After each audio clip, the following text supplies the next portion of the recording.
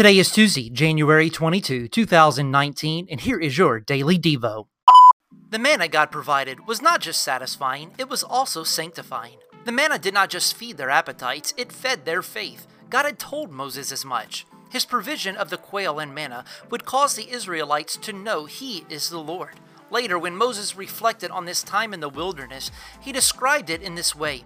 He humbled you and let you hunger and fed you with manna, which you did not know, nor did your fathers know, that he might make you know that man does not live by bread alone, but man lives by every word that comes from the mouth of the Lord. His provision of manna was bigger than food. It was his way of showing them they needed to trust him alone to sustain them, physically and, most important, spiritually. This was the message of Jesus.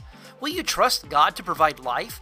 Will you satisfy your spiritual hunger by feasting on the bread of life?